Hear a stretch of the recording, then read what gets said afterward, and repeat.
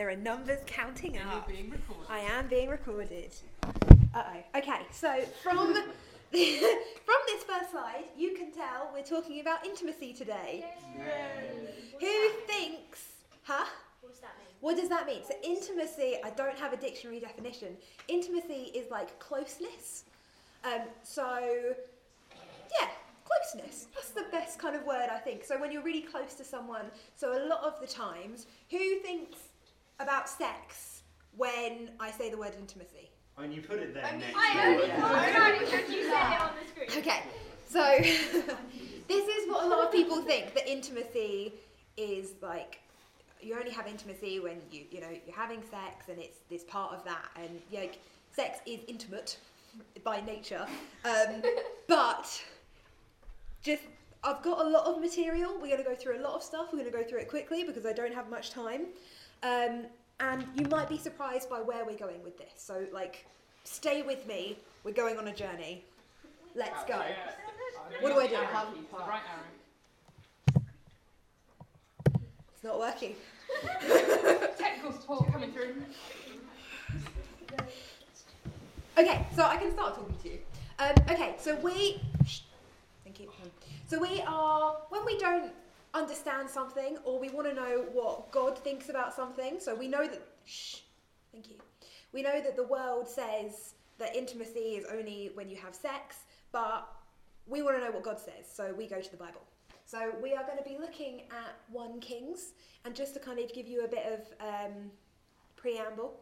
So at the beginning of 1 Kings, David, who was king, is dying, and he basically, his son is going to take over as king, so Solomon, and Solomon comes, and kind of part of David's last dying words, like his last input of, my son, this is the most important thing in life, it's that kind of spiel that he's given his son. He says to obey God and to walk in his ways, and that is really crucial, and that's something that we're going to talk about further. So I just want you to realise, it was so important to David that his son be walking in the ways of God. Okay, so what do I do now? Just press the arrow again. Great. Thank you. I know how to click a button.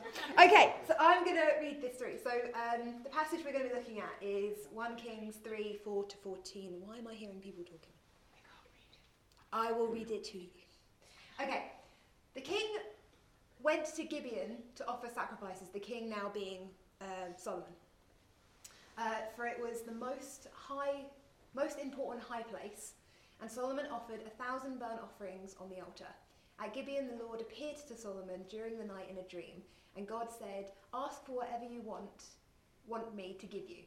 Solomon answered, "You have shown great kindness to your servant, my father David, because he was faithful to you and righteous and upright in heart.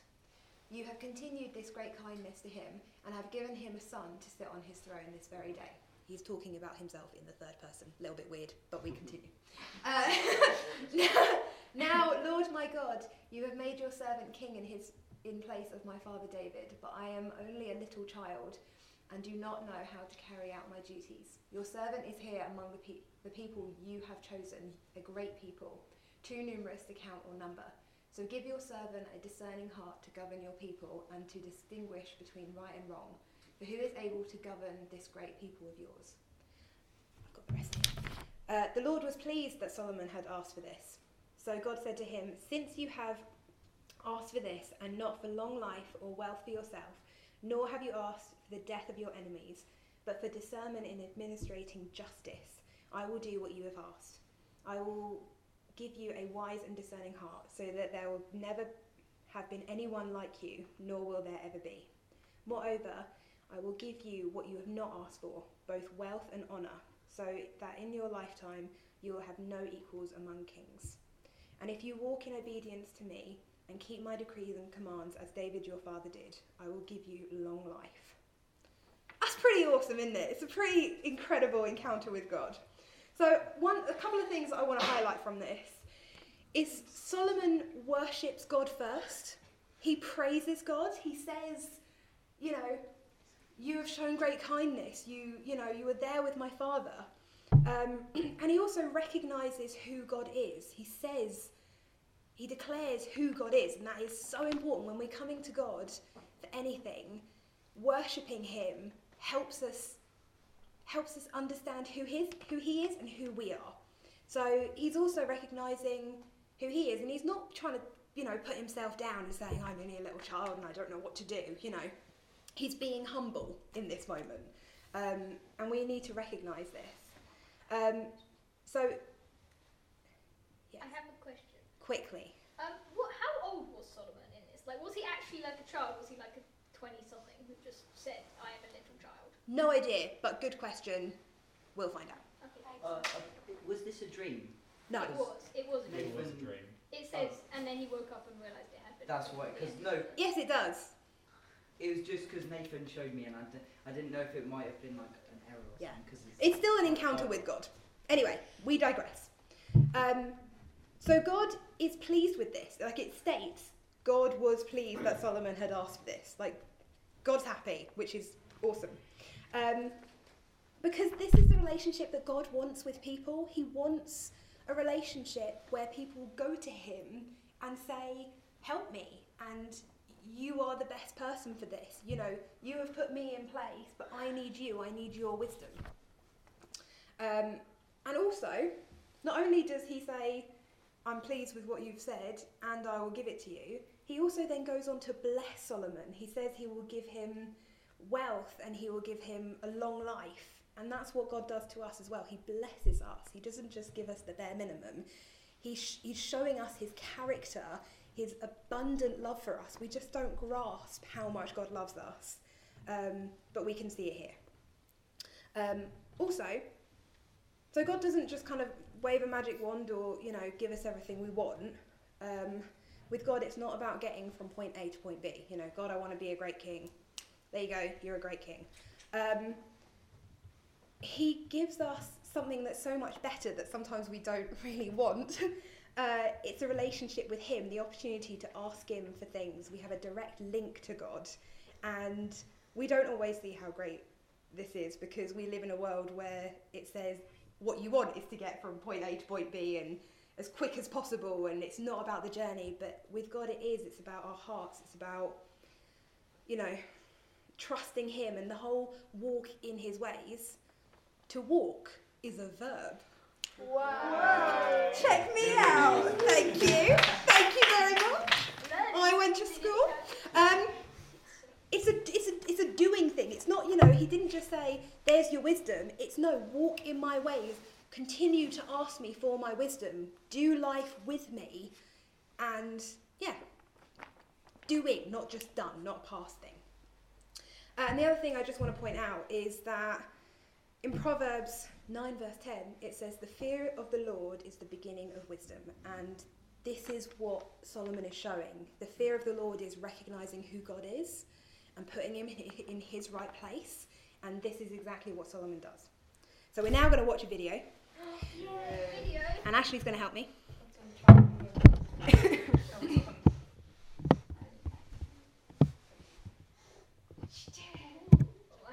Let's pretend Charlie did it. Okay, now. In the story of the Bible, King Solomon was the wisest ruler that Israel ever had. And there are 3 books in the Hebrew Scriptures connected to him: Proverbs, Ecclesiastes, and the Song of Songs. They pass down the legacy of Solomon's wisdom, but in a surprising way. So let's talk about how to read the books of Solomon. Okay, to really appreciate the story of Solomon's wisdom, we have to go back to the Garden of Eden. Where God created humanity, male and female. Right, Adam and Eve. And God commissions them to rule the world together in intimacy and love. Kings and queens of creation. Now, in order to rule, you need to be wise. And the humans have a choice about how to gain wisdom. Yeah, they could live by God's wisdom, which will lead to life. Or they could become wise in their own eyes. And that's what they choose, to take the knowledge of good and bad into their own hands. And immediately, the intimacy between man and woman is broken. They hide their bodies from each other and then from God. Their choice leads to division and death. But the story holds out hope for a future human who will make the right choice and rely on God's wisdom. like King Solomon. He prayed that God would give him the knowledge to know good from bad so he could rule with true wisdom. Exactly. He reverses the failure of Adam and Eve, and it leads to abundance. In Solomon's day, every Israelite sat in peace under their own fruit tree. Oh, it's like he's creating Eden. Well, for a while. But then Solomon fails. He marries hundreds of women from other nations, and he's deceived to follow their gods. And this begins Israel's long descent into self-destruction. And so when we turn to the books of Solomon, we're invited to learn wisdom from his successes and his failures. Got it. So let's start with Proverbs. Okay. I did that. So there's a lot of information in that, and I would recommend you to go to the Bible Project podcasts and videos from YouTube, because they're really helpful in like getting the context of the Bible, and there's a lot of information in just that one video.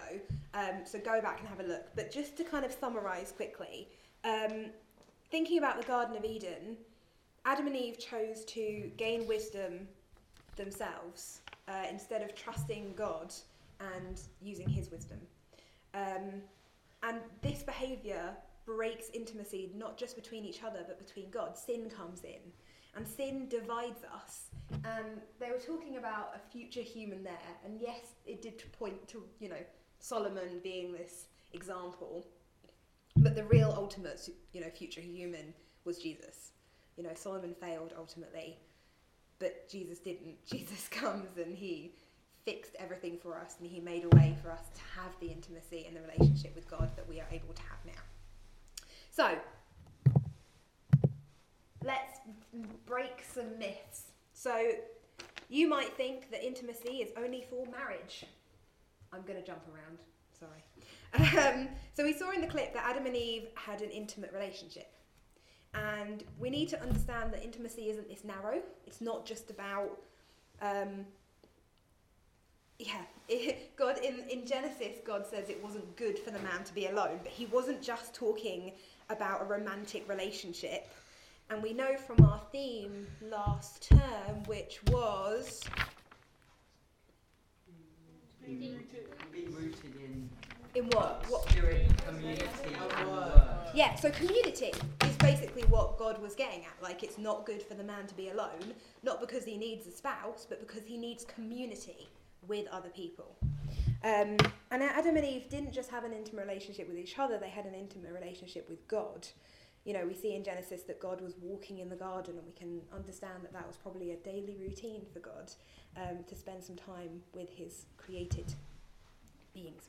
And community is not just being in the same place as each other, but it's about sharing life with them. So if you think about marriage is doing life with another person, we are supposed to be doing that life with people, whether we're single or we're married. We need people. It's sharing things with them, supporting each other, allowing people to support you, and we need to have intimate relationships within our communities. And just because we're talking about marriage, when I was at youth, my youth leaders told me this, and I didn't particularly like hearing it, but it was really important, and so I'm going to pass it on to you, and I'm sorry if you don't like hearing it. I strongly recommend you not getting into romantic relationships, until you are ready to get married. If you are going to get married, because I don't think it's what God wants for you. I think God wants... It's such a serious thing to be in a romantic relationship, and God doesn't want you to be hurt. There are things that God says, walking in his ways means trusting in his ways. And yeah, from experience as well, I ignored that advice and I got into relationships, and it just brought heartache, and sometimes it took me away from God, and that is not what God wants didn't want for me, and he doesn't want for you guys. So apologies, but please retain that information. Next myth: you cannot have intimacy without sex. So kind of partly about what I just said, walking in God's ways means listening to him and trusting in him, and that can be hard. He might say things, there might be things in the Bible that we struggle to hear. So Christians believe that sex is in the context of marriage, it's for the context of marriage, and that marriage is between a man and a woman. And that can be really difficult to get our head round, but that is walking in God's ways. And the world might tell you that you're missing out if you're not having sex. And this is just so not true. I'm going to go on about talking about intimacy and friendships. But yes, God created sex, and yes, that is a wonderful thing, but God, an intimate relationship with God is the goal. It's not about having intimate relationships with each other, ultimately. And okay. Intimate friendships don't exist. They do exist, and they should exist. And a marriage is not just a friendship with sex. It's different. And marriage in like fictional films and other things like that is kind of portrayed as easy, you know, this perfect match that you find and suddenly you're complete and Disney films, let's sing about our love. But it's not, it is work, and I can say that even though I'm not in a marriage, like I understand that marriage is work, and both marriage and being single are gifts from God, and it's sometimes quite difficult for us to get our head around, like, so marriage is like a thing that happens, and it's kind of it's like an extra sometimes it feels like, whereas single is like the default, and that's just not true. Like being single allows you, so like the book that we're using this term called The Plausibility Problem, and other writings from single Christians basically explain how being single means that they can have a freedom, a different kind of freedom to have different kind of friendships, like really deep friendships, and be a part of different people's lives for different things. And so they are both gifts from God, even if it doesn't feel like it. And you guys are the perfect age to start thinking about your friendships, like focus on your friendships. Like I'm saying, none of you are ready to get married, quite frankly. So let's focus on friendship. And Podlings, what are we doing in Pod this term? True friendship. We're reading a book that I asked Ashley to get out for me, and I didn't even bring it. If you want to read it, read it. It's only a short book, but it's all about how friendship is crucial and close, and what true friendship is. And it's awesome. So this is really important. Hattie, quickly with your question. Yeah, no, it's really quick. The intimacy with friendships, how would you describe that intimacy? Like, what's the, because obviously not sex. Yeah. So Is this what we mean? put your foot down. No, intimacy in friendship is sharing. Is it like a trust thing? It's a trust thing. It's sharing things with each other. So actually, you know, we as a youth team are purposely seeking out, building closer, intimate relationships with each other, sharing how our walks with God are going, sharing about our lives, and discussing things and talking about things and praying for each other and allowing each other to be a part of each other's lives. And that is so good. That's what intimacy in friendship is. Yeah? Does that answer your question? Great. So, quickly, because I'm running out of time. So, the two Solomons. So, as you heard a bit in the video, there was the Solomon that was wise and trusted God and was walking in his ways, and then things went a bit pear-shaped. So, the first Solomon, you know, he asked wisdom, he was walking with God, and then a woman called Bathsheba, who was queen. You mean the Queen of Sheba? The Queen of Sheba. Bathsheba was a different. Bathsheba was his mother. The Queen of Sheba! You're going to check it now. The Queen of Sheba came, we see in the Bible, she came to test Solomon. And we can read testing, in the way that I first read it, it was like she's come to ask him a lot of questions to kind of see how wise he actually is. But that's kind of quite a surface level. So when the Bible talks about testing, it's not, you know, are you going to pass or fail? It's about gauging someone, so God will test us to gauge our heart on things, because that's what God cares about, where our heart is, what our character is like. So when we read it, we're supposed to kind of read it and kind of go, oh no, this woman's come along and she's going to be testing him and talking like, oh, she's going to be gauging where his heart is. Are things going to happen between them? Is it like, oh no? That's how we're supposed to read it. Like, that's how the biblical author has written it. And then we get to breathe a huge sigh of relief, because what they end up doing is worshipping God. Yay!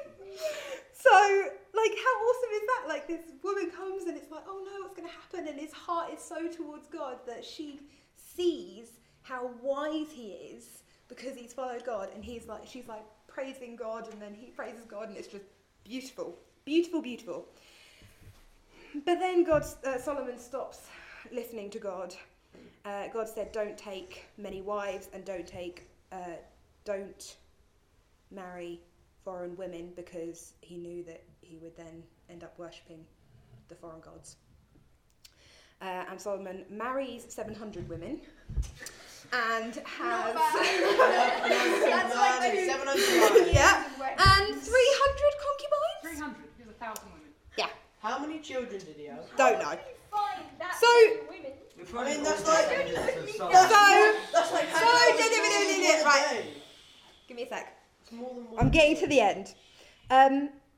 So we can assume that he's having a lot of sex with a lot of different women. But do we think that those relationships are properly intimate? Probably not.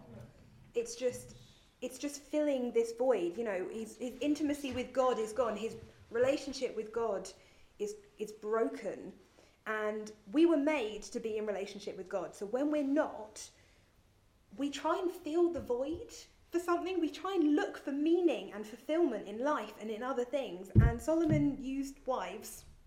And you might, actually when your relationship with God is difficult and you're kind of seeking something, it might be that you are seeking a romantic relationship. Like, that is the thing for you. When I was a teenager, all I wanted was a boyfriend. Didn't happen. Or it might be power or control or money or something. We can see it in the world all around us. Yes. Right, application. Got a few things to say about that. Again, I'm gonna jump around. No, I'm not. Value friendship. Value friendship. So be in community and be present. Don't just be there. Engage with your church community. Engage with the community that we've built here. Engage with each other and work on your friendships. Like marriage, friendship isn't always easy. And that's okay, but you've got to work at them. If you gave up on all your friendships when something got hard, you would have no intimate close friendships. And you might I don't have any friendships anyway. someone I do have friends. yes. And please edit out my name on the podcast. So I've kind of done value friendship and be part of community. Trust in God, walk in his ways. He loves you and he wants good things for you. And he knows what those things are better than you do. And so I want you to think in this time that we're going to have in a minute about, do you have an intimate relationship with God? And if not, why don't you seek one? Because he is seeking one with you. He wants to have an intimate relationship with you. He always has and he always will. And the final thing, which you might kind of go, why is that there? But when I was preparing for this talk, something that came up for me is that I need to put some pride aside.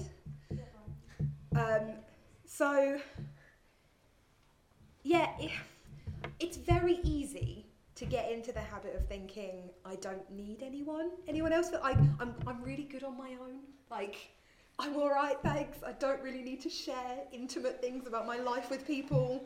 And actually, that is a lie. It really is. It's not strong to be on your own and to not engage with community and to just think, I'm all right, thanks, mate. That just isn't what God wants for us, and it's not good for us.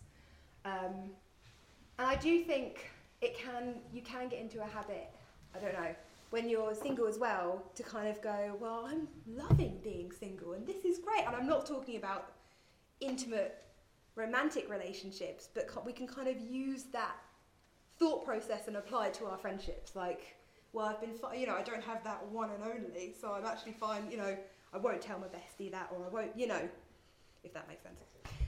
So, I don't know if we're going to leave those up. I'm going to hit stop.